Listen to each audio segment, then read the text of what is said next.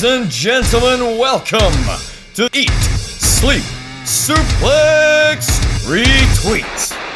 Ah, yes, it's you. It's me. It's ESSR's feature presentation programme. Today, I'm the GOAT David Campbell. I can't wait for this one. We are going to be discussing the best and the very, very worst of NXT call-ups throughout the years, throughout the ages, since the establishment of the brand. Is going to be a good time. Don't forget the feature shows are on this network. Eat, Sleep, Suplex, Retweet every Tuesday. Alright, but you can also check out ESSR Central on a Thursday. I got the days right this time. Stephen, sending me my chocolates over. You've also got great shows. Saturday Draft Live is a great show right now because I am on it at the present time, so anything that I touch turns to gold. Go and check out all the great YouTube content. We've got Quiz Showdown over there, got Book It over there, we've got Conspiracy Theory over there. East Meets West is also a show that I'm surely going to be on soon.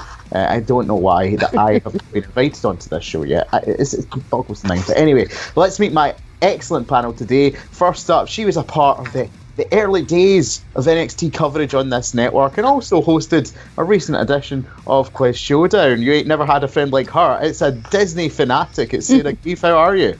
I'm very good. How are you? I'm good. I enjoyed that episode. A lot of David Campbell questions. It was wonderful. Yeah, it was really, really fun to do. Yes, good stuff. And something else that's fun to do. This man, he loves three things in life: Tyler Bates' abs, Finn Balor's abs, and my abs. Ladies and gentlemen, it's Mr. Gary Kernan. How are you? Fun things to do, indeed. I'm good, Mr. Campbell. I'm very good. I am enjoying my new role as a community activist, where I'm about to chain myself to a fence of a library. Yeah. But other than that, yeah, really good. Thank you. Really good. Had a rather pleasant afternoon as we're recording this for reasons that you and I know. Yeah. Let's focus on the library work, because that makes you a good person. But anyway, someone who's been delighted by my presence every Saturday morning on Saturday Draft Live right now, I think he'll agree, it's good to be under the tutelage of the biggest draft mastermind in the history of the entire concept. It is Mr. David Hockney. Wouldn't you agree, Dave? Well, you did say everything you touched turned to gold, but you were already competing amongst two platinum tier co-hosts like myself and Jack, so if anything, that's a downgrade. Okay, fine. Wow, okay, that's fine. Noted. All right, anyway, let's move rounded off our panel today. He is a producer over at the YouTube side of things. You know him, you love him. It's Mr. Daniel Campbell. How are you, Daniel? I'm doing fine. Known and loved him. That's well, it's a mixed bag sometimes. I don't know. I mean, depends on what show I put out. I mean, I've had some little bits of issues lately, particularly with WWE going and retconning some answers that I have on Quiz Showdown. So retroactively, I'm pretty sure that does mean Sarah Grieve has actually won a Quiz Showdown, but we'll decide that later on in the debate. Awarding titles after the fact is not something that can be done, Daniel, I've been told. But anyway, moving on. We are going to be discussing NXT call-ups today, and Sarah, I wanted to go to you first. Like, when you hear the word NXT call-ups, does that give you positive vibes, or does it make you kibber in fear? What one would you lean more towards? I mean, probably cover in fear most of the time when it's like, right, okay, you're going to Raw and SmackDown, you're like, no, don't do it. And I'm sure, like, ones that we'll talk about in terms of the worst call-ups, it's sort of a why did you do it? But at the same time, want to do it, they can't exactly say no, they're binded by a contract. Exactly. And Gary, the thing is, it's two different minds, trying to decide what's for the best. We've got Triple H down in NXT, who has one particular vision over how things should go, and then Vince runs the main roster, so it really is a bit of a mixed bag when we're going to talk about these call-ups today. It is. It's something that I think has lost its shine in recent times. It was something of an excitement, particularly like its key moments, like the Raw after Mania. For example, there'd be one or two NXT call-ups that freshen things up, and one of the things I'm sure we'll talk about, the whole concept of the idea behind NXT was it was this forum for superstars to hone their craft and their characters, and then they were ready to go on the big stage, or the bigger stage. But then what we started to see was WWE starting to fuck around with that and change things up. The Viking Raiders are probably a really good example. The Viking Experience, or whatever names they came up with. You know, if you're going to change it, tinker with it, do it on NXT. And when they come to the main roster, that should be the act that comes to the main roster. So that irritates me no end. Yeah, totally. And Dave, Gary alluded to it there. Sometimes, it was a very exciting moment in the past where NXT stars got called up, for lack of a better term, to Raw or SmackDown. But now it seems to be the reverse. We're more excited when people go back to NXT. Yeah, exactly, because in hindsight, you see more eyes were getting onto the NXT product from around sort of 2015 onwards, because that's where it was sort of entering this new phase of, this is a third brand rather than a developmental talent. But when you look back, you think all these characters have had their chance to shine on what's technically a much smaller brand and a much shorter show, so they get the opportunity to engage with a much more intimate audience. But when they're sort of put on the grand scale, it kind of feels like, in some way they get lost in the shuffle because they don't engage with that intimate audience the same way as they did with NXT. So going back the other way, it actually can benefit a lot of people these days. Yeah, I imagine we're going to name some examples in a bit, but yeah, it's going from NXT to the main roster in hindsight is actually almost a bit of a curse in its own way. Yeah, and Daniel, Dave alludes to it there. It is the different vibes of the brands. NXT still very much designed after to try and capture an indie wrestling sort of vibe rather than, the large-scale mainstream appeal of the main roster bands. Indeed, Chelsea Green had interesting points in a recent interview she did on her release. She was saying that different characters just simply work better on NXT than they do the main roster and vice versa. Outside of some of the ones we have today, do you have any that you can think of? Well, I would say definitely there's a particular pair of people I'm going to mention later on who they worked brilliantly in NXT but just have not actually hit the mark on the main roster. The only other one I can think of off the top of my head would probably be No Way Jose, because if you think about it, No Way Jose, because NXT works as a smaller audience, the audience is more focused on it, whereas when you're up on the main roster, the quote-unquote main roster, Raw and SmackDown, you're looking at there's so many people there, the audience becomes a bit more casual when it comes to Raw and SmackDown, whereas with NXT, it is just NXT, that's all they care about. It feels like at points. So, No Way Jose had a good following in NXT, his gimmick was getting over quite well. Main roster, people just didn't care.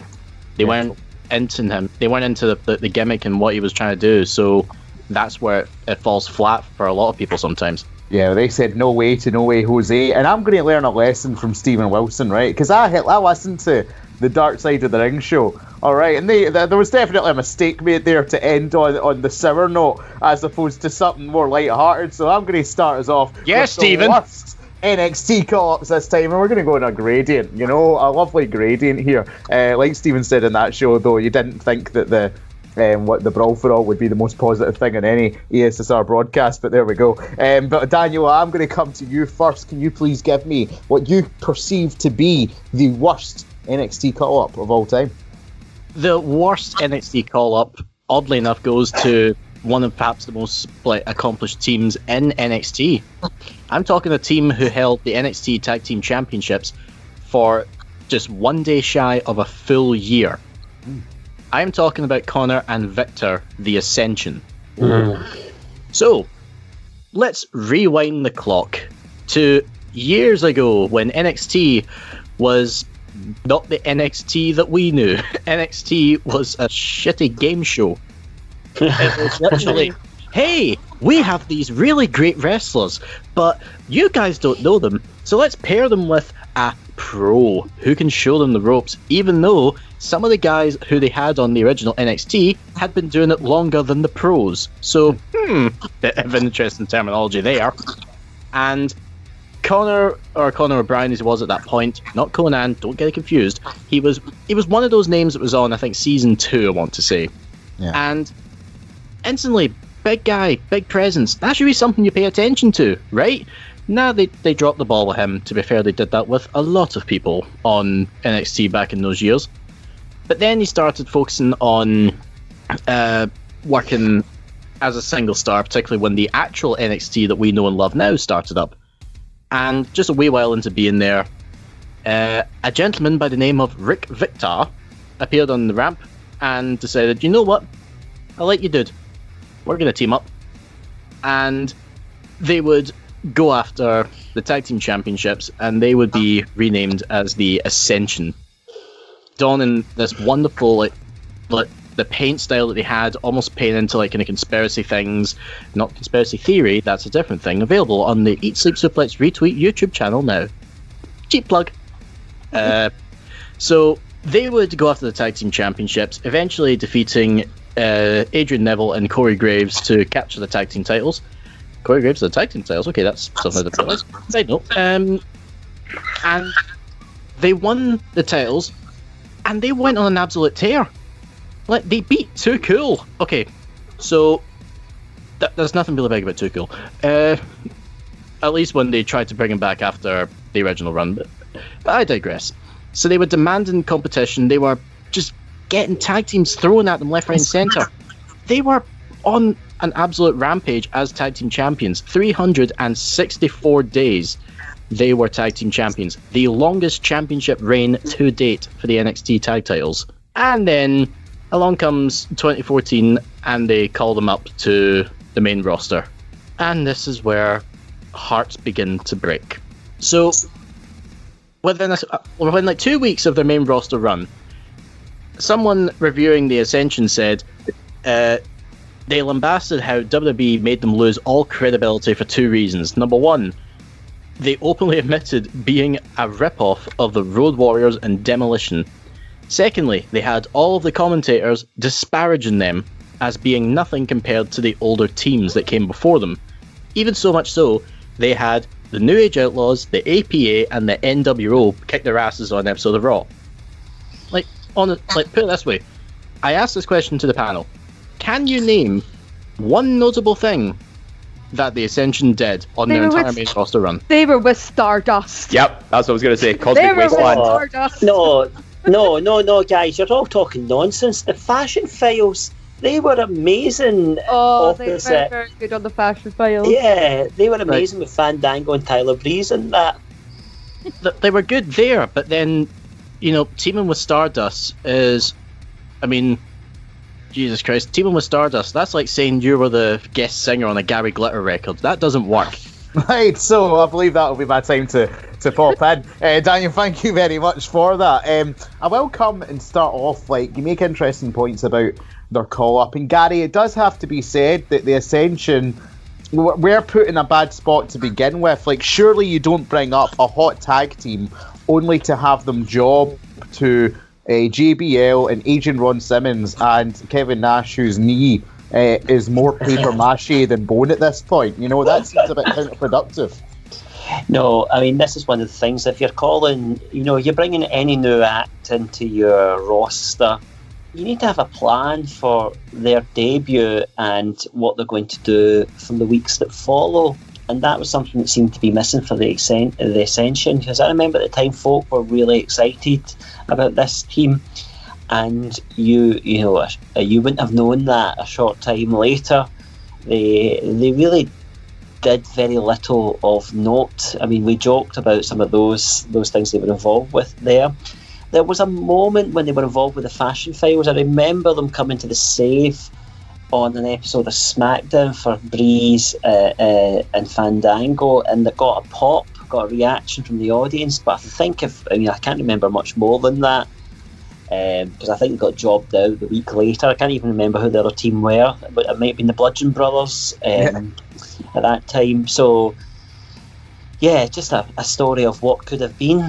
Yeah, totally. And Dave, Daniel's brought it up. They were compared to tag teams of of yesteryear. Like, they wanted to be this new Road Warrior faction, this new Demolition faction, but it seems like when you're bringing up their team with Cody Rhodes, Gary's talking about their run as the Fashion Files, that they just became a comedy act in the end in WWE. Do you think that was the mistake when they got called up to the main roster?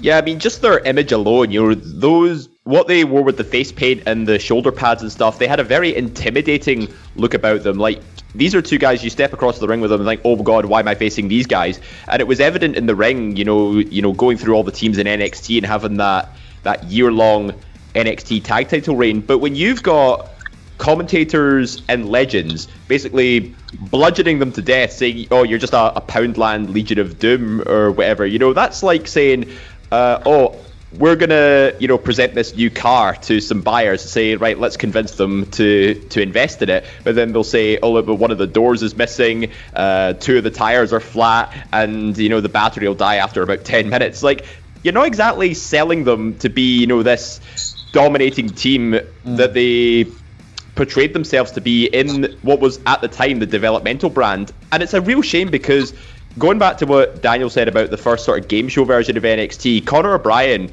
was a contender on Series 4, and then he was on the Redemption season, and he did so much better, like, through the training he'd done. And I kept looking back and I think, you know what, if he keeps this momentum going, he might actually be somewhere in WWE. But what really ruined it for me was just the heavy unnecessary criticism. Like, they weren't even given a chance. Yeah, I'm actually going to take it in a different direction now, Sarah. I'm going to play devil's advocate a wee bit, because you're a woman who has watched NXT for a very, very long time at this point. Is the Ascension's NXT run glorified a bit due to the fact that they were at the top of what was a poor tag team division and a poor era for the tag team division in NXT at that point? Do you actually think that with their slew of squash matches and the fact that they didn't really have any memorable competition in that brand, do you think that sometimes we look back at that run with rose-tinted spectacles? Absolutely. There was next to no tag teams in that division that would even come close to sort of even challenging the Ascension, because this was even like towards the start / to midway of what we know as the glory days of NXT, but like while it was still developmental.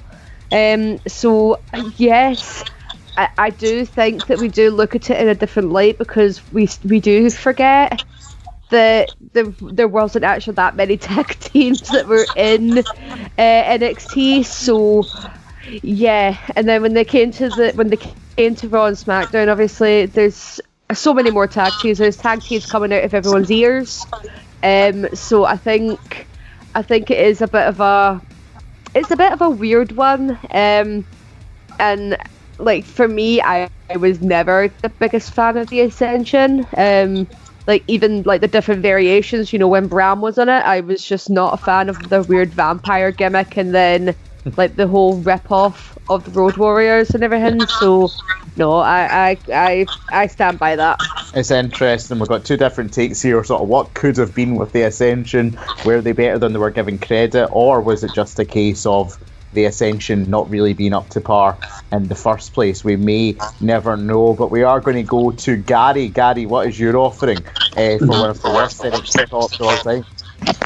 My one was a group that I really enjoyed in NXT, and I said during the introduction, that it frustrates me no end when they take an act from NXT and change it before it goes on the main roster. So the group that I think falls into the category of one of the worst call-ups is the group Sanity. And I loved Sanity's presentation. I thought I loved their entrance. I loved the music. I loved the quirky nature of the characters within it. They were all quite an eclectic bunch, and I loved the way that they played their parts in it. But the Sanity that got called onto the main roster was missing a key part of it. Nikki Cross was left behind, and I thought she added so much to the group. So Sanity got called on to the main roster, onto SmackDown as part of the 2018 Superstar Shake-Up. So it wasn't didn't have a long tenure on NXT, less than 2 years, as this group, and they got called into the main roster, but they didn't appear straight away.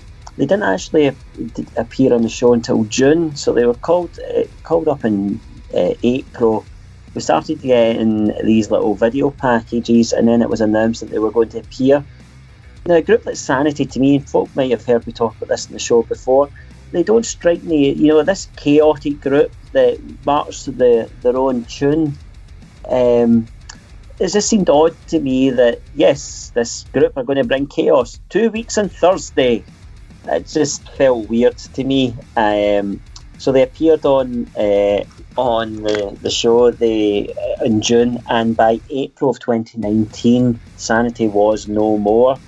And some interesting tidbits as well to share with you. So they actually did not win a single match on SmackDown.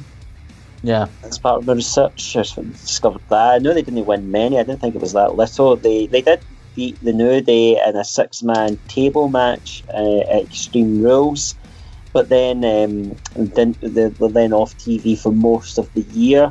I mean, they probably suffered coming into SmackDown at a time where SmackDown actually had some pretty decent tag teams. They had the New Day, they had the Bar, they had the Usos, the Bludgeon Brothers were a thing then as well, so they probably struggled in that respect. But I feel like it definitely feels to me they were called onto the main roster, onto SmackDown with no plan whatsoever, hence why they didn't debut for some months later. And then come April 2019, Eric Young's drafted to Raw, Killian Dane sent back to NXT, and Alexander Wolf is sent off to NXT UK, where he becomes part of Imperium.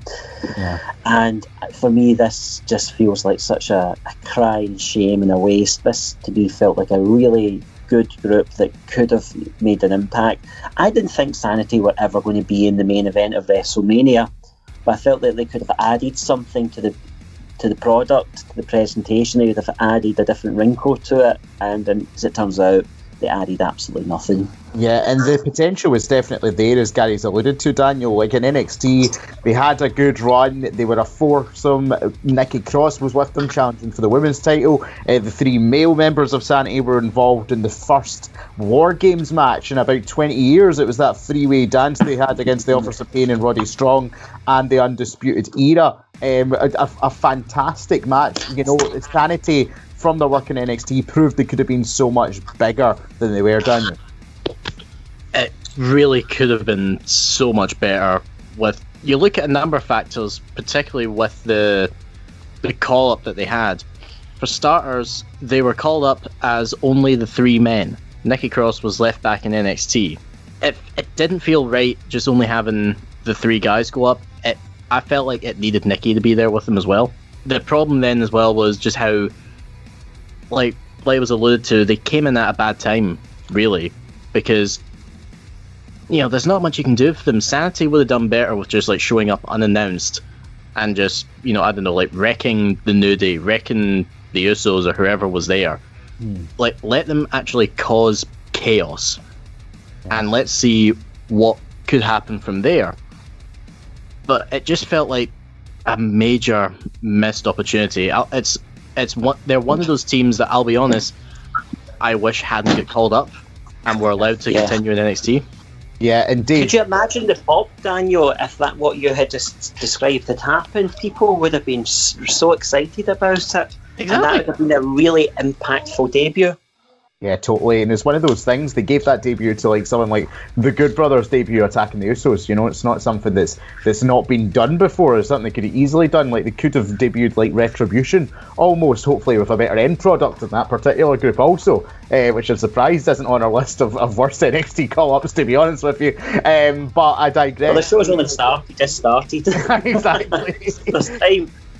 Dave, I will talk about, Gary brought up the interesting fact that they hadn't won a single match on SmackDown as part of that run. In fact, they were involved in a situation where they lost a 3-on-1 handicap match, not to Roman Reigns, not to John Cena, not to a mega babyface like that, but The Miz. They lost a 3-on-1 handicap to The Miz. That was the state of sanity at this point in their career in the main roster.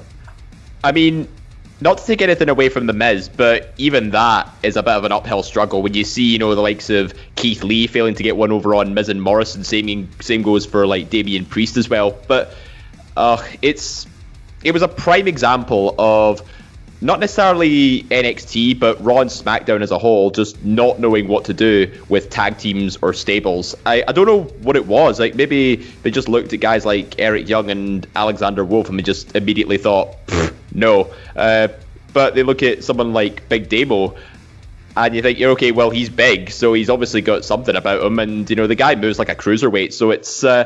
I can see why, maybe Damo would stand out a bit better than, say, the likes of Young or Wolf compared to the rest of the roster. But, it was summed up in a nutshell. If they can't even beat The Miz, like all three of them can't defeat The Miz in a handicap match, it doesn't exactly, put them on a list of stables to be feared. 100%. And Sarah, it proved that they have talent. Not only does their time in NXT prove that, but when you look at the members individually in the modern day, it proves that Killian Dane is now having a measure of success back in NXT. In a tag team with Drake Maverick, you look at Eric Young, has left for pastures new, is having a resurgence in Impact Wrestling, the current injury aside. Alexander Wolf, in a nice little program, found a spot in Imperium, a stable which has been treated much better than Sanity ever was. Do you think that there is still a road for these guys to have another main roster call-up individually and have success on their own? I mean, knowing the past of Eric Young, he was one that I was really surprised didn't manage to get himself completely over on the main roster, because we've seen what he can do now with Violent by Design in Impact, and I've seen what he's done in the past in Impact, and he's been one of the most over people, whether he's a face or a heel. So it really did surprise me that his skills on the mic didn't manage to actually get Sanity over on the main roster. It is a bit hard because it was just Eric Young doing the talking, and then you had Nikki Cross, who didn't really do a lot of talking. She was just, really chaotic, and then you had the two big guys, and this is even that was obviously even before and after they swapped out Sawyer Fulton for Alexander Wolf.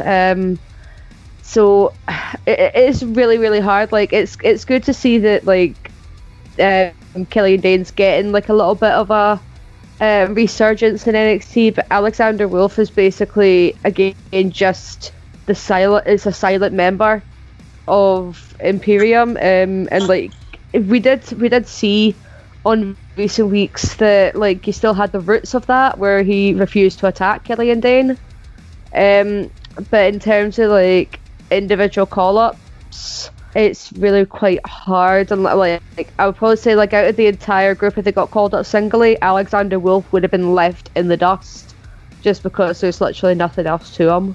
Yeah, it's interesting. Briefly back onto Gary before we move on here. There is still a member of Sanity, there is a remnant of Sanity left in the main roster, and that is the aforementioned Nikki Cross.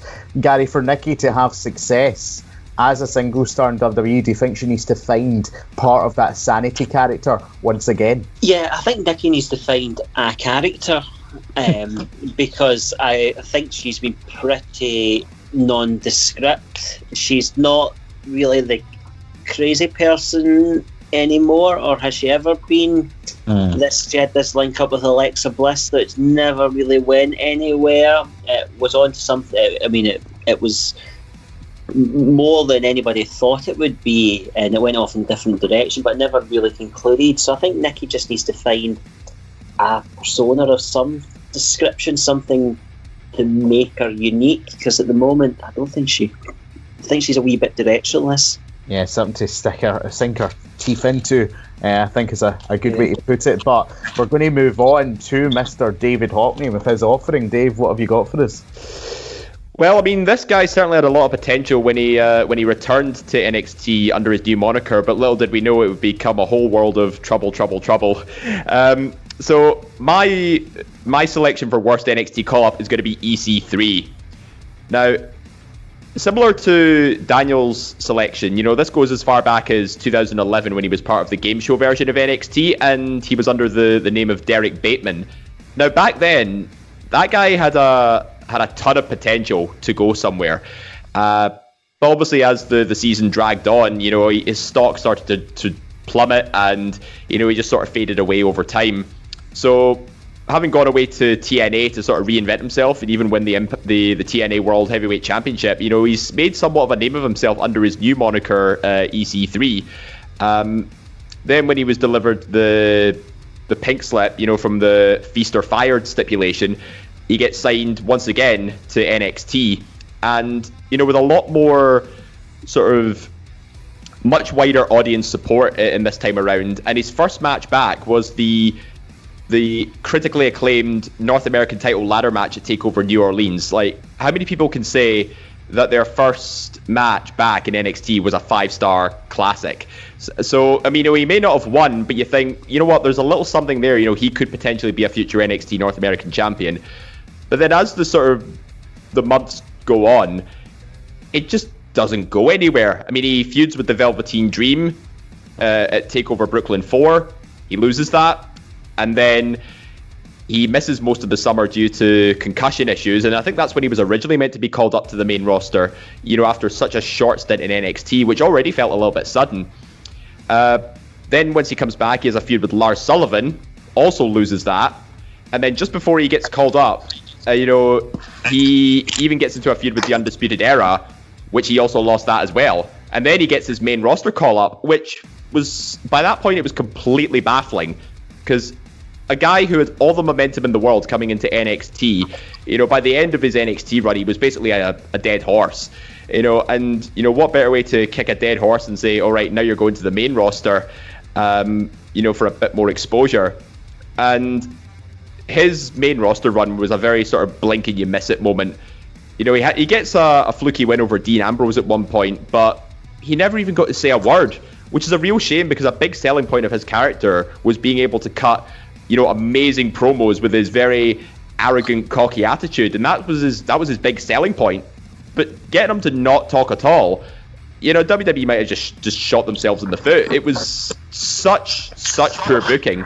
And even after the feud with Ambrose, he gets relegated to main event as a jobber, and he's relegated to pre-show battle royals, and he just doesn't get anything at all. In fact, he was actually the first person eliminated from the 51-man battle royal at Super Showdown, the one that was won by Mansoor.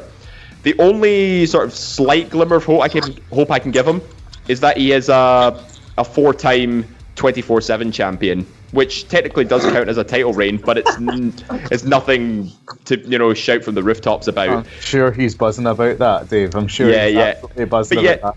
I mean, aside from a few sort of more losing efforts and even more concussion issues, he was actually kept on until Black Wednesday last year when he was released as part of those budget cuts because of the COVID-19 pandemic.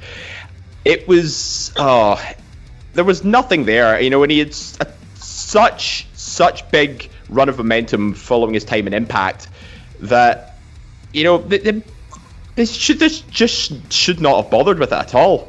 Yeah, to me it's a weird one, Sarah. I'll come to you for this one because when I look at this list, I question whether he's a bad NXT call-up purely because his time in NXT was also quite poor as it was in the main roster. Do you get what I'm saying with that? Oh yeah, no, absolutely. See, this is one big gripe that I have. Like, we all know that I do have a big gripe with NXT rounding up the indie darlings as they are, or like the indie favourites and the ones that are like really, really hot outside of WWE. WWE need to remember actually that not everything that happens outside is going to cater to their audience, right? So at the moment, WWE is a family product, right? And they're trying to be a little bit more risque about it, whereas Impact and TNA were more for adult wrestling fans, right? But also the different eras. Now, because we can't forget that about the whole thing that added to EC3's thing on the independent scene was he was Dixie Carter's nephew, right? That was the whole thing of the EC3, right? So he was Ethan Carter the third. And he had like really, really great promos, and then see when he got signed to NXT, you put all the big hype around them, and it's like if you're going to put the big hype, you need to make sure that it delivers. Like, you're putting all this pressure on it, but sometimes it just does not translate. And that was like one of the big major things, is that when EC3 came in, you had an abundance of male talent that were either on par or just slightly better in terms of connecting with the fans than what EC3 was. So that's what my biggest gripe was with his run, is that you had all these people, but it's like they're hyping up every single person, and then it's as soon as something doesn't connect, they forget about them. And then it's like, right, okay, well, there's nothing left for you in NXT. We'll bump you to the main roster because there's more space for them. Yeah, totally, 100%. It was just like, he was brought in, yes, you'll be this guy. No, you won't. Okay, jobber. Now, main event. All right, that's where you're going. And Daniel, the one shining light in all of this is that he did have banging entrance music. That can't be denied. That's like the only glimmer of hope in this, and I mean, I would even hesitate to put the 24/7 title as a glimmer of hope on it, because the 24/7 title, my honest opinion of it, the title gets treated as a joke more often than not. Like, they could do something good with it, but it's just passed around in skits that most of the time don't even hit the mark. In terms of EC3, he was a guy that came in with like a lot of promise. He had such a great tear in TNA, being, you know, like the nephew of Dixie Carter, was it? He was, and he could have just had such a fantastic launch point from there. I mean, heck, even in an ideal world, like, even him and Cameron Grimes could work as a team. Like, with Grimes playing the whole like rich guy gimmick, then getting shown up by Ted DiBiase the other week, EC3 could have been a good, like, you know, foil for him to work with. But instead, unfortunately, we're in a situation where EC3 just got no time. Yeah, that's a bit of a dreak one, to be honest, Dave. Why have you brought this up? Like, because we don't even have the nice times of NXT. If he's NXT done to talk about and then say how it was ruined, it's just continuously bad. I'm sorry. I know, like, NXT, you know, has produced a lot of great talent, but in this instance, you know, they're given something really great, and they just almost immediately threw it in the trash. It was, I mean, and that's why it's the worst. We're going to come to Gary quickly, because he managed to pull out the Ascension being in the Fashion Files earlier to cheer us all up. Have you got a shining light of an EC3 memory, Gary, you can throw in here to brighten up this wee bit? No, I don't. He did have a banging entrance music. I would agree with you there. He suffered a wee bit because he became popular when he was supposed to be a heel, so he was turned face in NXT, and then he wasn't doing anything. And then he was part of that group of people. Do you remember when the McMahons promised they were going to listen to the fans, they were going to change? And he was part of that group of NXT superstars that weren't doing anything. And actually, most of them hadn't done anything or achieved anything of note in NXT, but they were called up just to give something new and shiny on the main roster. So Lacey Evans, Heavy Machinery, Lars Sutherland and Nikki Cross. Yeah. Well, that group plus EC3 were this random group that were called up to the main roster at the time. So he got called up not because he'd achieved everything there was to do in NXT, not because he was ready to be called up, because they needed to call some people up just to give them a bit of a break or some breathing space, and hope that the fans would get off their back a wee bit, because they were sick to death of the shit that was being shoved down their throats at that point. So he became a victim of that to an extent, and I think the guys were absolutely right when they said earlier on, they just didn't know what to do with him, and they actually never really explained the EC3 character in the main roster either, so nobody really knew much about him. at all. So he was just doomed. I'm afraid he was just doomed from the minute he got there. Doomed. Someone else who was doomed. Sarah's pick. Round us off, Sarah. How's it going? Oh, well, my pick was just doomed. And it's very, very nice to see that he's do slightly better. But my pick in terms of worst call-ups from NXT to the main roster was none other than the perfect 10 Ty Dillinger. So given he had a brief stint with he was actually part of ECW for a wee while, very, very unsuccessful, and then got released from the company. But he got re-signed in 2013 as part of the developmental territory for NXT. And given the fact he had a bit of a floundering start, sort of jumping in and out of tag teams, and then he was tagging with Jason Jordan for a wee while, which it was getting mostly used as an enhancement talent at this time, but you still kind of rooted for him. I always rooted for him in a way. But then when he debuted, this is the August of 2014 that he debuted his Perfect 10 gimmick, and you can see it got over instantly with the fans. I mean, you could see everyone's chanting 10, 10. And obviously it backed up in the matches. I mean, he debuted, and then in his debut match as the new gimmick, he ended up defeating Solomon Crow, who we now know as Sami Callihan, back when Sami had a wee stint in NXT. And then he sort of continued on. He lost a bit. He lost a match against the debut in Apollo Crews, but his in-ring work, it was still actually somewhat decent. But it was, I would say, this in terms of this is more fan connection that was really, really ruined, I think, in terms of calling up, because when he had his final NXT appearance, it was not actually that bad. I mean, he ended up winning a steel cage match against Eric Young, so it was all good, and carrying on with his gimmick, again, everyone's 10, 10, 10, and rooting for him.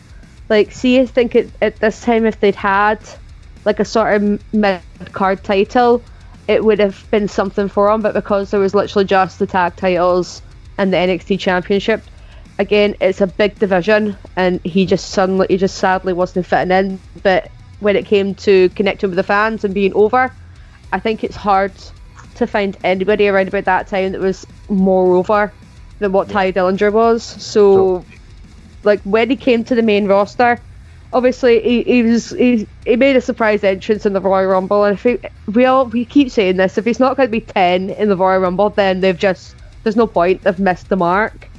And there was a great fan reaction to that, because a lot of the fans had actually been quite familiar with him in NXT, chanting 10, 10, 10, 10, but that was sort of it. And then when he went on, he had a wee feud with Aiden English, which was kind of meh. It was kind of meh. I mean, it was just a match at Backlash after a few matches on SmackDown, but then after that it just sort of went downhill for him. Again, a big division on SmackDown, and he lost to people of AJ Styles, he lost to Baron Corbin, and just before he was actually able to leave SmackDown, it's supposed to be in a feud with Samoa Joe, and then with Shinsuke Nakamura, you hear all those names that I'm speaking, and it is Ty Dillinger gets lost in that shuffle, and that's why I think just in terms of the potential, because of how over he was with the fans, that he got lost with the popularity of everyone else that was on SmackDown. Yeah, 100%, and I think Gary Sarah alludes to it there. If the debut had come straight after that Royal Rumble appearance, where, like she says, he was over as Rover, everyone shouting 10, 10, 10, he could have rode the back of that momentum. Do you think history might have been different had that happened? Yeah, I mean, I remember the Royal Rumble appearances. I was watching NXT at the time. I remember Stephen being proper marking out for it. He was so excited. about it. In some ways, it might have been even funnier if he came out at number 11 because there was an anticipation of him coming out at number 10. I love that idea. But Sarah makes a point. But I think if memory serves me right, he debuted at the SmackDown after Mania 33, so it wasn't a terribly long time later. But yes, there was some momentum missing there. But also, again, he debuted. Can anybody name a feud or a program that he went into? Because for me, he strikes me somebody that he was there, he got a win in his first night, and then didn't know what to do with them. Yeah. He did have a. He had two feuds with Aiden English, 2 different feuds with the same guy. He did have a sort of a triple threat feud between AJ Styles and Baron Corbin for the US title one time, and I think that was one of his high points on SmackDown. God, a feud with Baron Corbin being a highlight. God, that says everything. You've got to look at it, and the thing is, also, I question this one because I think Sarah's right. What made him better in NXT was the fan engagement. But Dave, I ask you, how much higher could Ty Dillinger have went on the main roster? Where would you see the ceiling for Ty Dillinger on WWE's main roster? Honestly, I would say as far as a mid-card championship, I don't think he had main event guy all over him. He was definitely someone who could engage with an audience, but, as you said, I think there's a glass ceiling, and, he was a prime example of it. So, I don't know if it's, the reason he got a lot of that fan support was because of his gimmick and a very catchy sort of one-word catchphrase, but, we've seen guys like that, who essentially get forward because of their gimmick or a particular phrase or a particular phrase, and he was just one of those guys. Unfortunately, his in-ring work wasn't bad, but it wasn't spectacular, and I think riding that momentum of that one number, shall we say, is kind of what kept him going. But when you try and put him in a feud or something that's nothing's going to be talked about as an instant classic. So I wouldn't say he's the worst, but it definitely was by no means the best. I wouldn't mention instant classics around Sarah, but Daniel, to finish off with yourself, we are talking about a man who is now in AEW under the name Shawn Spears. He had a loaded glove at one point. I don't know if he still has that. Managed by Tully Blanchard, member of the Pinnacle. I'm going to say it, bland as bland can be for me. A bit lost in the shuffle. Do you think the gimmick made this man rather than this man making the gimmick? Oh no, definitely the gimmick was the thing that done it. But I think just what was the point of calling them up? Just bring him in at the Rumble every year, number 10, have him run up, just put him back on the shelf. Yeah. It's sort of like Michael Bublé coming out for Christmas. Yeah, Daniel, Shawn Spears fan? I would say it's definitely a case of he had a gimmick that was going well. The fans, I'd say almost to an extent, the fans almost hijacked it because they had him come out at number 10 2 years in a row at the Rumble. That was a clear indicator, and then it did feel good when you saw him in his debut in AEW, throwing up the 10, but then instead flipping the bird and instead just being nope, that's not me now. I'm doing something else. And of course he would cement that by splitting Cody Rhodes' head open with a chair. So successful work. Yeah, exactly. And now he's in one of the most high profile matches coming up in AEW. Yeah, he's found a new bit of life by not being this guy running about yelling 10. Yeah. Okay, right, we're going to get democracy here, people. We're going to have some democracy. Instead of me making the decision about who made the best argument or who was the definitive worst call-up, I'm going to let you vote for someone else's. All right, so Sarah, out of the 3 arguments you've heard from your panel today, who would you go with? Choose wisely. Ascension, Sanity, or EC3? They're all as bad as each other. But I would say just purely because they were the only one that had legitimate momentum. Well, in NXT, I will say Sanity. Okay, Dave? I'll go with the Ascension. Daniel? Nothing's going to save Sanity. Gary? I'm going to vote for Ty Dillinger since I can't vote for myself. Tactical voting for Gary gives him the win there.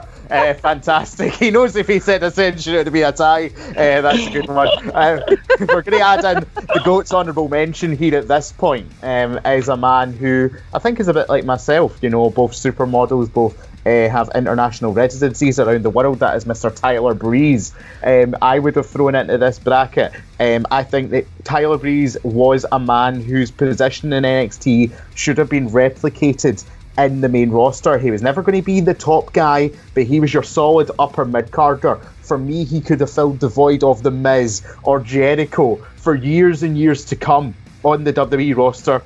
But it was never given that opportunity. Yes, the Fashion Files, the Fashion Police, it was nice we've run from there, you know, but that's a lot lower than the card than I seen Tyler Breeze being in WWE. Does anyone want to fight me on that? Absolutely not. No, I thought his model gimmick was the best. Thank you. Anyway, that's my honourable mention. He suffered from the curse of Dolph Ziggler when he was called up. Yeah. And that man, he just kills all momentum. Like Goldberg nearly killed him with a spear. But we're going to get more positive now. Positive vibes only, people, as we discuss what we felt were the best of the NXT call-ups. We're going to go in reverse order here. And Sarah Greaves, we are coming back to you. Yay! Well, my pick is obviously not going to be a surprise to anybody, but for me it was the call-up of Sasha, Charlotte and Becky as part of the Women's Revolution. Wait, what? You're mentioning them? Oh my god! Oh my god! I mean, I know, I never mention women. I never mention women's wrestling.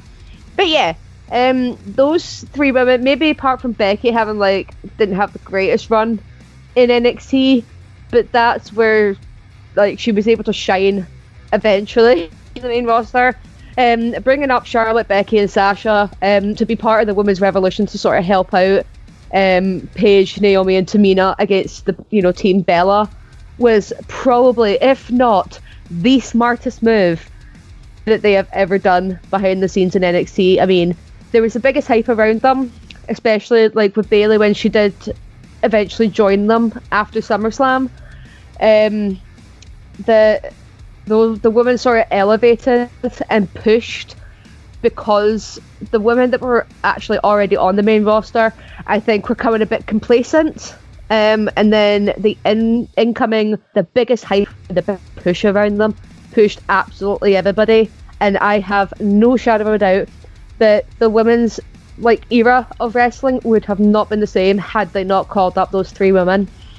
Yeah, totally. It's a really good point you make. And Dave, we've spoken this show extensively about the impact the Four Horsewomen had in NXT, but with the three that Sarah's alluding to specifically, you can't deny that their NXT runs of Sasha Banks, Charlotte Flair and Becky Lynch were some of the runs that made that brand's legacy as the brand for a women's division in WWE, and also led the way to creating this entire women's evolution that we've seen.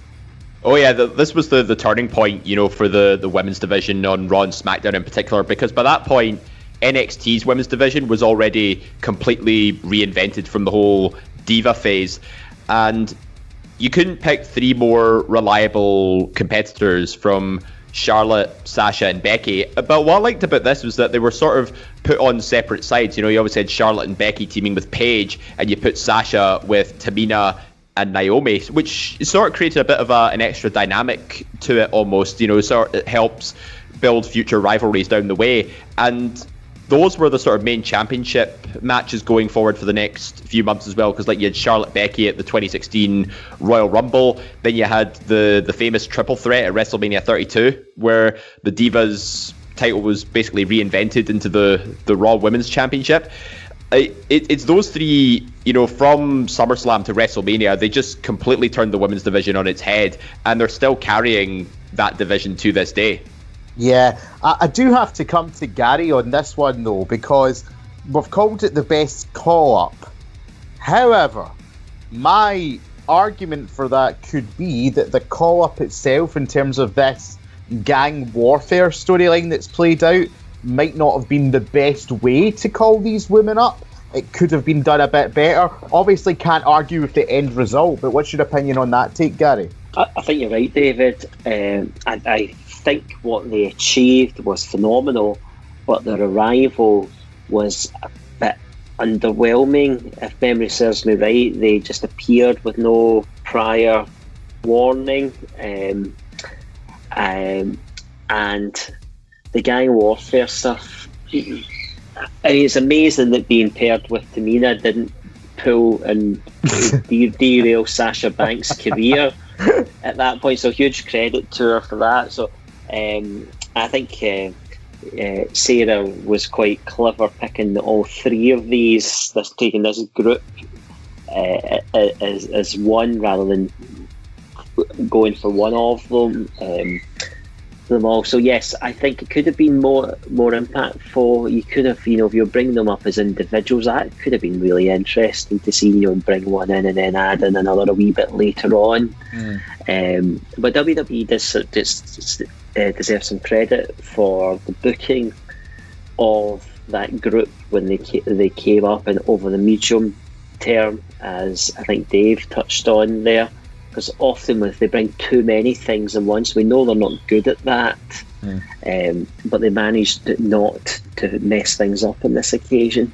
Yeah, totally. And Daniel, for any gripes about the way it was done, you can't argue with what happened in the end result. We get to WrestleMania, we get to that night, and WWE give Lita the honour of announcing that the Women's Championship is back in WWE. It's the Divas title no more, and it's these three women who have been called up. It's Charlotte, it's Sasha, and it's Becky, who's in that match at WrestleMania 32. So in terms of, might have been a bit of a rocky start to get there.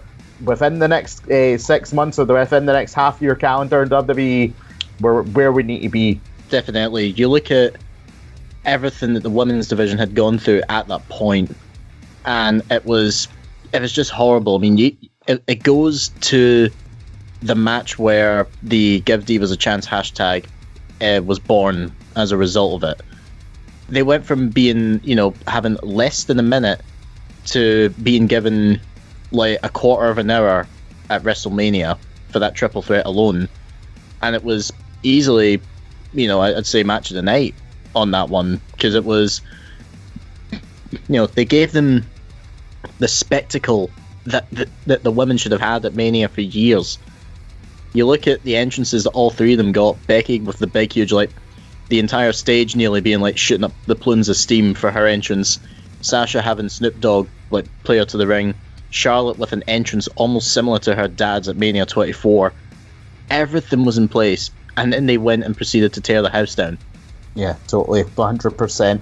Can't argue with that. I remember especially how young anecdote, my youngest sister was really into wrestling at this point, partially due to the Bellas and Total Divas, but also due to the work of Charlotte, Sasha and Becky. And I remember taking her to a house show not long after this WrestleMania, where they put on this triple threat once again at the Hydro, and it didn't fail to tear the house down once again for us. So, have to give mad props for what these women did and the impact they had in WWE history. It started with their NXT call-up. But David Hockney, we are going to come to you, sir, to hear what you think is the best NXT call-up of all time. Take it away. Yes, and the best NXT call-up as an individual rather than a group is Kevin Owens. And let me explain why. He arrives in NXT. His first match against CJ Parker, he gets the win, as you do, and he wins with a broken nose as well. So if that doesn't say fighting spirit, I don't know what is. And then on that very same night, he turns heel, powerbombing Sami Zayn, who has just won the NXT Championship by that point. Bear in mind, Sami Zayn has been his best friend for God knows how long. And within his time on NXT, not only does he decimate Sami Zayn into a pile of ash, he does the same to Neville, powerbombing him on the edge of the ring after they fight to a no contest. He wins the NXT title from Zayn via basically referee stoppage, which, never mind pinfall or submission, that is just, cranking up to 11. He successfully retains the title against Finn Balor and once more against Zayn because of Zayn's injuries and stuff. And then, does it stop there? No. Almost immediately, he gets in John Cena's face on the main roster. Elimination Chamber 2015, he wins in probably one of the best matches I've ever seen in my life. Wins clean as a whistle. Like, your first main roster match is a victory over John Cena in an instant classic. Like, what's not to like about, Kevin Owens making an impact? When he was walking in as the defending NXT champion, he defeats one of the greatest of all time, clean as a whistle. If that doesn't scream, best booking of an NXT call-up so far, he's already off to a flying start. He does lose a couple more times to Cena because Cena wins LOL, but you know what? I think we're just sort of used to that concept. But does he just fall into obscurity by that point? No. He defeats Ryback to win his first Intercontinental Championship, and his very first title defense on the live Madison Square Garden show was against Chris Jericho, another greatest of all time. And just within the space of a few months, he's basically turned around losing from John Cena to defeating the likes of Chris Jericho. And that's just a big enough elevation in itself. But where it gets better, fast forward a bit to the summer of 2016, where Finn Balor has just relinquished the Universal Championship. This has been considered one of the best finishes to a Monday Night Raw in years, where Kevin Owens wins the Universal Championship following an assist from Triple H. And the response to that win, the arena just went ecstatic, and people were chanting, "You deserve it," even though Kevin Owens was a massive heel at the time. I mean, the Universal title run itself wasn't, the best of all, but look at what he's done since then. He's gone on to win the United States Championship. He's went to have continuous feuds with Sami Zayn, even teaming with him at one point. He had a Hell in a Cell main event against Shane McMahon.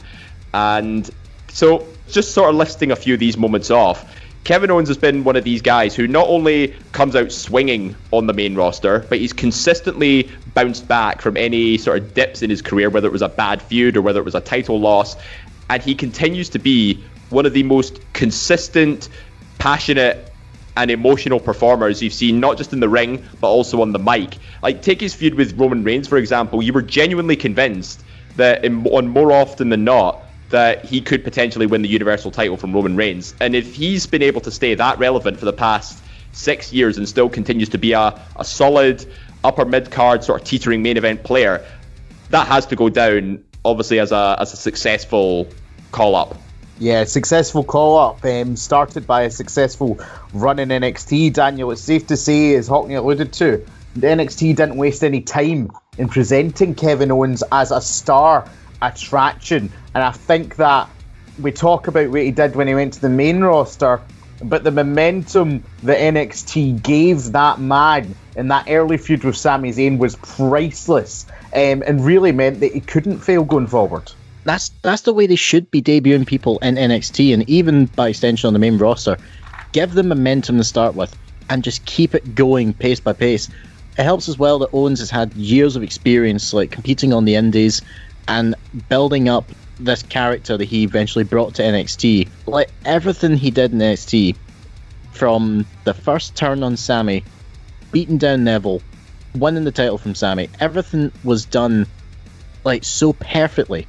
And then you get him appearing on that episode of Raw, walking right up to the biggest name in modern WWE, John Cena, and going, "Hey, how about you fight me?" Yeah. Like, that instantly puts eyes on it. And I get the feeling, maybe a potentially controversial statement here, but maybe, like, for an NXT champion to just walk right up to John Cena and do that, I honestly could not think of any other person they could have had, do something like that and have it work the way it did. Like, I just get the feeling like, what was it? Like, put it this way. If they did something like a couple of years ago, Adam Cole walks up to Brock Lesnar, just like, "Hey, I'm NXT champion, you want to fight?" The audience are going to more or less just going to laugh at it because they know how that's going to work. Lesnar will just beat the living crap out of him. With the fact that Cena was on the tear with the US Open Challenge, and then Owens just walks right up and just goes, "Hey, let's fight." That was a huge moment. That's how they should do it. 100%. And Sarah, I think the thing with this is that moment where Kevin Owens emerges on stage to challenge John Cena. Not even challenge John Cena, just to tell John Cena that he's better than him and beat him up. Didn't even get to a match that night, people forget. You know, that night didn't only elevate Kevin Owens. I would argue that was the night that elevated NXT as a whole, and that's what makes it a great call-up, perhaps.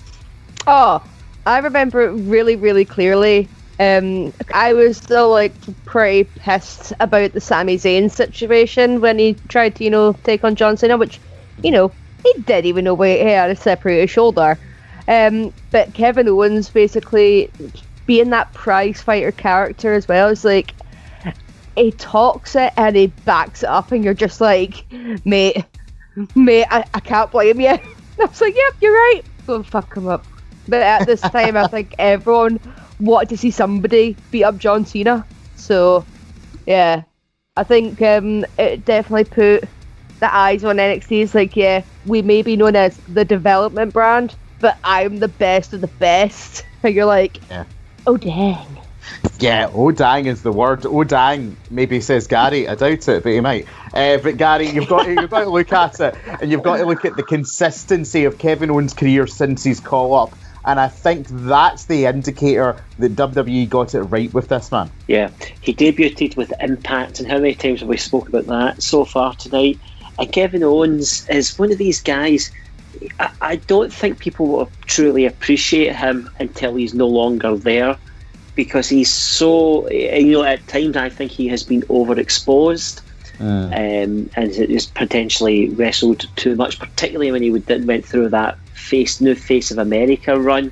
You know, he was, I think, a bit too overexposed in that period there. He's had some real highs in his career on the main roster, and then cooler periods. SummerSlam 2019, when he beat Shane McMahon, he was so hot then. Coming off of WrestleMania against Seth Rollins, he was really hot. He managed to build some great momentum with the Reigns feud going into the Royal Rumble, and actually made you doubt for a minute. Like, you know, most of us assumed that it was a formality what was going on, but he made you doubt for a minute. You know, I don't know what it is that's stopping him from being that consistent top guy. And because when he's up at that level, he's great in the ring, he's great in the mic, but some reason how WWE just failed to build upon it. And I think Hockney makes a really great shout, and Hockney made a really strong argument for Kevin Owens, and it's hard to pick any holes. And you know what Owens has achieved in the main roster, I think, has been fantastic. Well, you may have to just hope that your pick, Gary, is simply better. To beat Hockney here, so let's hear what you've got to offer for us. Well, I mean, my pick is definitely probably the most aesthetically pleasing NXT call-up. It is the man Finn Balor and those amazing abs. Those abs, the abs, got to love it. You could just lose yourself staring at them. So, Finn had dropped the NXT Championship to Samoa Joe, if memory serves me right, in summer of 2016, and he was a first-round draft pick by the team of Mick Foley and Stephanie fucking McMahon. 5th draft pick overall, so he was the highest drafted NXT superstar in this roster, and at that time, in that draft rather, and at that time there were, I think, 5 NXT superstars eligible to be drafted, so he was picked fairly high up. And I remember watching the Raw the week after, and there was a real sense of excitement. This was there was a new era. The brand split, easy for me to say, was back in place. There was some freshness about this presentation, and Finn Balor that night was giving an amazing launch pad. He won. There was 2 fatal 4-ways, and the winners of those matches would face each other later that evening in the singles match, and the winner would go on to SummerSlam to take on Seth Rollins for the championship. And Finn Balor would go on to be victorious in his fatal four-way against Kevin Owens, Cesaro and Rusev, and then go on to be victorious against Roman Reigns that evening. And loads of us that were watching Raw that night thought, oh, here we go again. Yeah, no chance. Roman's going to be the one to get his hand raised. Like we all know what happened at SummerSlam that year, and Finn Balor became the first ever Universal Champion, but unfortunately suffered an injury and had to relinquish the title and would be out of action until the Raw after WrestleMania 33 when he made his return, and that was very well received. He would go on to always be in. I would deem him as the upper mid card. If memory serves me right, got 2 championship opportunities at one point. He took on Roman for the Universal Championship and had a really cracking effort against Brock Lesnar as well. Totally. We've seen the occasional Demon appearance. We've seen the Balor Club stable for a wee while. He had a run with the Intercontinental Championship, a cracking match at WrestleMania 34 against Sexy Seth and The Miz. There would move over to SmackDown for a brief period, and then actually disappeared from the main roster following his match against The Fiend at SummerSlam 2019, and then would return to NXT. So he got sort of a 3-year run on the main roster. A period of time, of course, he was out injured there, first ever Universal Championship, but was always in the conversation. You know, the Iron Man in the Rumble, he was in the Elimination Chambers. I think he had a really good spot over the years, and debut with Impact, and that's one of the reasons I went for Finn Balor as one of the best NXT call-ups. Yeah, and you can't argue with Impact, Daniel, that night. The list of names that Gary's mentioned there: Rusev, Kevin Owens, Cesaro, Roman Reigns in one night, Seth Rollins at your first pay-per-view. That shows that the company has faith in you. That shows that the company's ready to put a rocket to your back. That's very true. I mean, just correct one thing. It was a debut with WWE, not Impact. That's a little bit confusing there. In terms of his initial arrival on the main roster, they presented him as a credible threat to the heels on there, because he beats the big dog Roman Reigns, which, considering they protected Reigns quite a bit during that period, that is a massive talking point right there. Then he goes on to SummerSlam. We all know what happened with the separated shoulder, but if you want even more proof that he's a badass, you see it briefly on camera, like before they cut away to Seth. He lands, knows what the injury is, pops the shoulder back in, and carries on. Mm-hmm.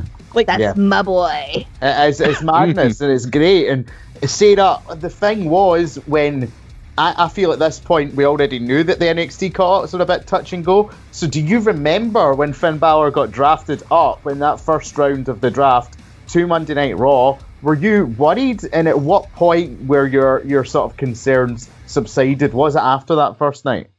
I mean, see, when they were doing the draft and he was in the first round, that's when I was just like, right, okay, he's one of the very first that had been in their mind. So you're just like, and it was Mick Foley and Stephanie McMahon, and you're like, you know that either Triple H has said to Steph, I can recommend this guy, or Mick Foley's just like, I like that guy, let's take that guy. But I had absolutely no idea that they were going to push him to be the first Universal Champion. Like, I honestly, going through the matches and everyone knows that I was one of the biggest Finn Balor fans around about that time. I know that me and Gary were like the ones that were obsessed with his abs. Don't forget that. The abs are great. But when it was going through it, and I was just like, nah, Roman's gonna do it. And even when it got to the actual match, I was just like, nah, he's gonna put Seth over, because we all know Seth's like the sort of main guy for them. Obviously, he was being at the same time and like one of the best heels in the company. And then when he won it, after going through like popping his shoulder back into place, I was so goddamn happy. I actually couldn't believe that they were going to actually push this NXT talent to the moon. I could not believe it. And then when he vacated it the next good night, I was heartbroken. I did not talk to anybody for days because I was fuming. And then, like, after that, momentum was gone. When you're off TV, even though he was talked about as being the first ever Universal Champion, he only held it for a day, which is such a horrible, horrible thing to hear. Then going through the rest of the accolades that he's had since before going to NXT for the second tenure, it felt very unimpressive considering how it started. It's like how it started, how it ended. That's how it felt. Yeah, totally. And Dave, we have seen a reverse happen now. Finn Balor went back to NXT after they couldn't quite recapture the magic of that initial call-up. Prediction for me right now. Will Finn Balor go back up to the main roster in 2021? And if so, who would you like to see him feud against? At this stage, it's difficult to say because I think during his time on the main roster, I think they sort of overexposed the sort of demon side to his character a bit. You know, they only brought it out for special occasions and sort of made it like a special occasion type treat kind of thing. But if he was to come to the main roster with the Prince gimmick, I wouldn't mind actually having him have a rematch with Roman Reigns somewhere down the line. Given that, his main roster call-up all started with Roman Reigns, what better way, if he was to come up a second time, would he get in Roman's face once again? Yeah, totally. And it's an interesting one with Balor. We'll let history play itself out, and we'll see if his second NXT call-up can be just as impactful as his first one. But to round us off today, Daniel Campbell, back to you. What do you think is the best NXT call-up of all time? Well, when you're looking at NXT call-ups, most people will immediately go to, the big ones that you've had after, like, the night after WrestleMania. So you're talking like your Enzo and Cass, your, like, Finn Balor in the draft and such, and the other names we've discussed on here. But I want to go even further back. I want to go back to Survivor Series 2012. We have a triple threat match for the WWE Championship. It's CM Punk, John Cena, and Ryback. And we have the matches reaching its apex. It looks like Ryback, I'm pretty sure, is about to win at this point. But then 3 people jump them. Those 3 people, Seth Rollins, Dean Ambrose, and Roman Reigns, The Shield. Mm-hmm. And you look at how The Shield were presented for the next wee while. They were attacking anyone who was an adversary for people like CM Punk and Brad Maddox. Who's Brad Maddox again? Never mind. They were attacking Ric Flair, Brodus Clay, Sheamus, like even Mick Foley, even like Tommy Dreamer. They were basically writing off everyone that they came into contact with, and they were already on a good bit of steam. Seth Rollins at the time was the first ever NXT champion. And then, obviously, Seth would drop the title so that way they could focus on the main roster exploits. And let us remember that it was only until, so they debuted in November of 2012 on the main roster. They were undefeated for 6 months, or even longer than that. That streak ended in June on, undefeated in tag matches, I should say. They did have a couple of singles losses, including Ambrose losing to The Undertaker on an episode of SmackDown. That was a big moment as well for The Shield. They wrote off The Undertaker for a year. Yep. Not many factions can get to say that. And they were dominant. At one point, they were tag team and United States champions. And they were just being featured so prominently. And there was a magic with The Shield, particularly as there would be people in the ring doing a promo. You then hear the words Sierra Hotel Indigo Echo Lima Delta Shield, and then everyone's like, oh crap, they're coming. But it wasn't like they come down the ramp. Oh no, they came through the crowd. And you would see the 2 points. Roman would be on one side by himself. Seth and Dean would appear at the other side, and you would just get this build as they make their way down to the ring. It felt so bloody good just watching that every time.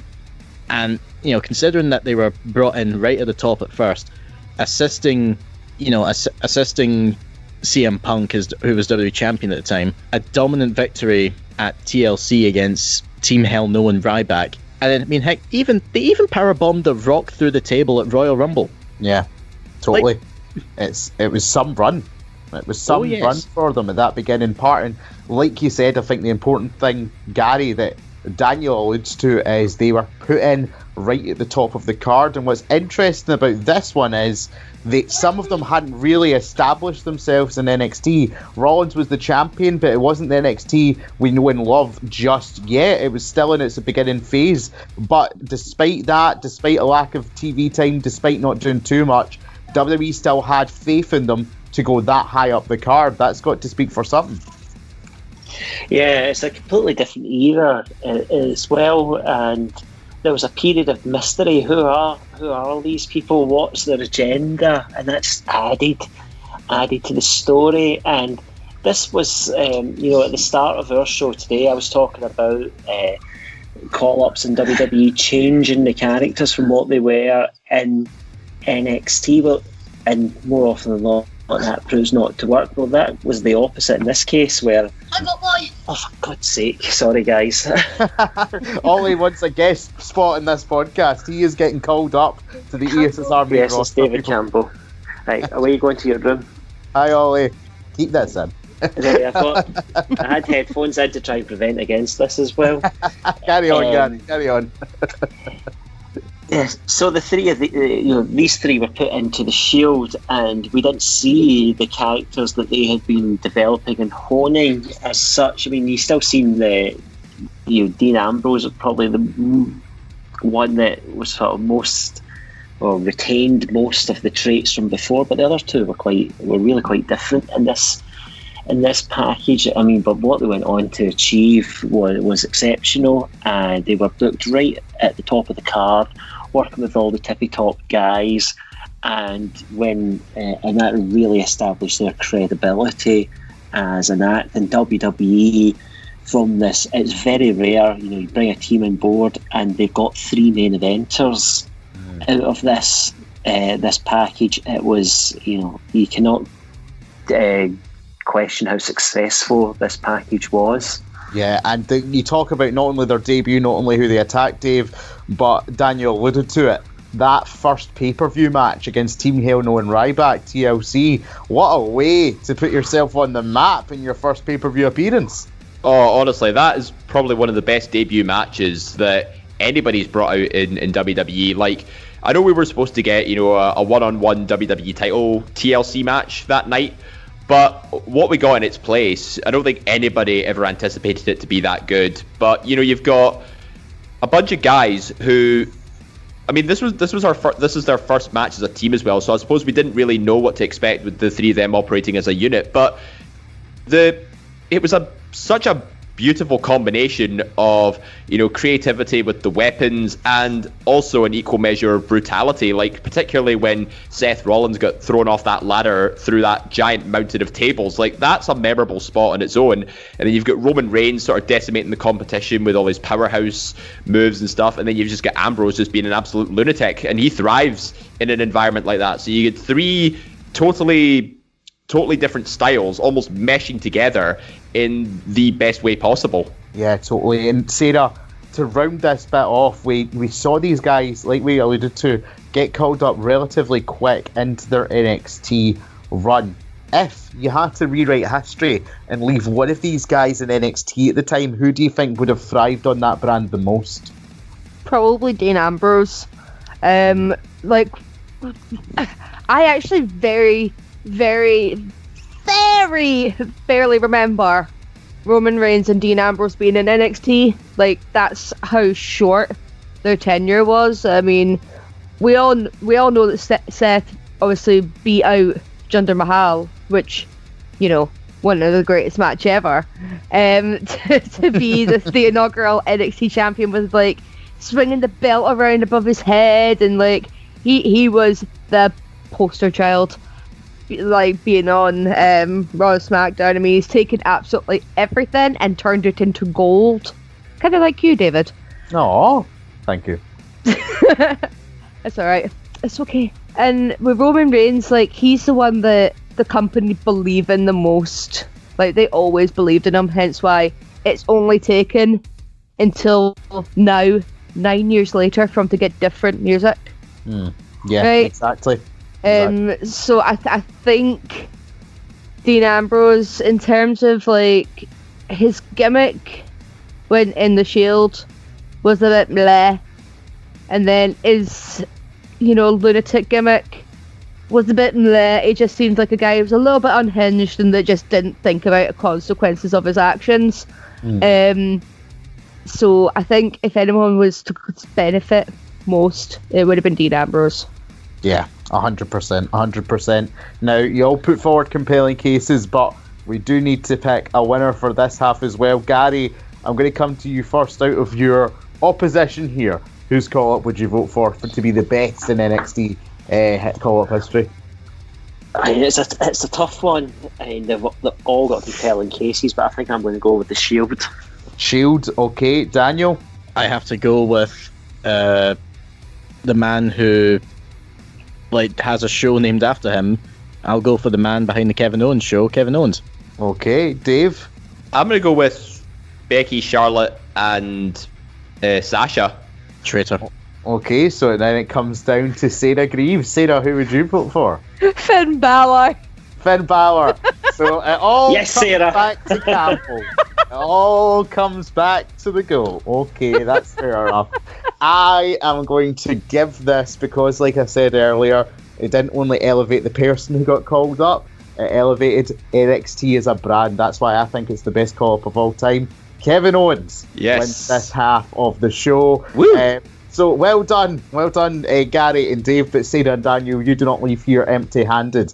You leave here with my eternal love. All right, my 2 cents for this bit. I would have mentioned Alexa Bliss. I think if you're talking about it comparatively, people who found greater success in the main roster than they did in NXT, Alexa Bliss is one of those names. So running NXT, manager, a couple of singles matches. People were actually surprised when she got called up in 2016, and quickly she became the focal point of the SmackDown Women's Division, which, by the way, in my opinion, for my money, strongest women's division that SmackDown has ever had. Those 6 women that were running that show at that time.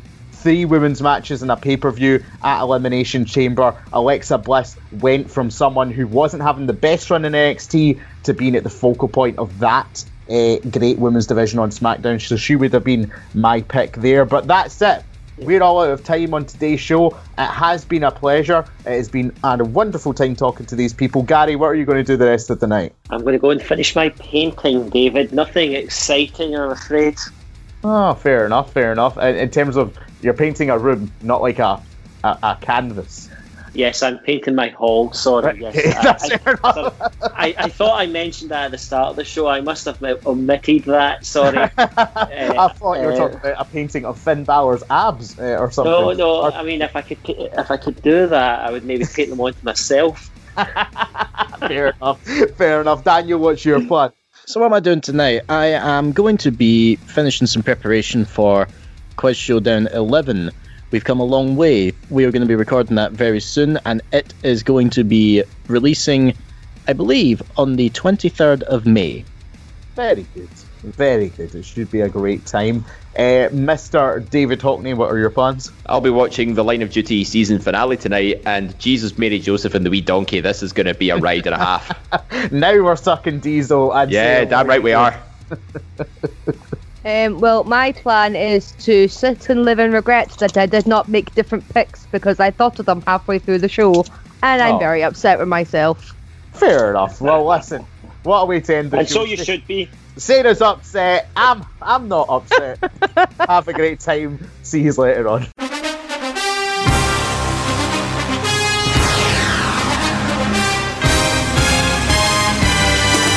Hello, I am Jack Graham. I am Scott McLeod. And I'm David Hockney. And you can catch us hosting one of the greatest shows in the history of podcasts, Saturday Draft Live. You can tune in every Saturday to find out who on the ESSR has the best chance of winning the current season of our fantasy draft. As always, you can catch Saturday Draft Live on all good podcasting platforms.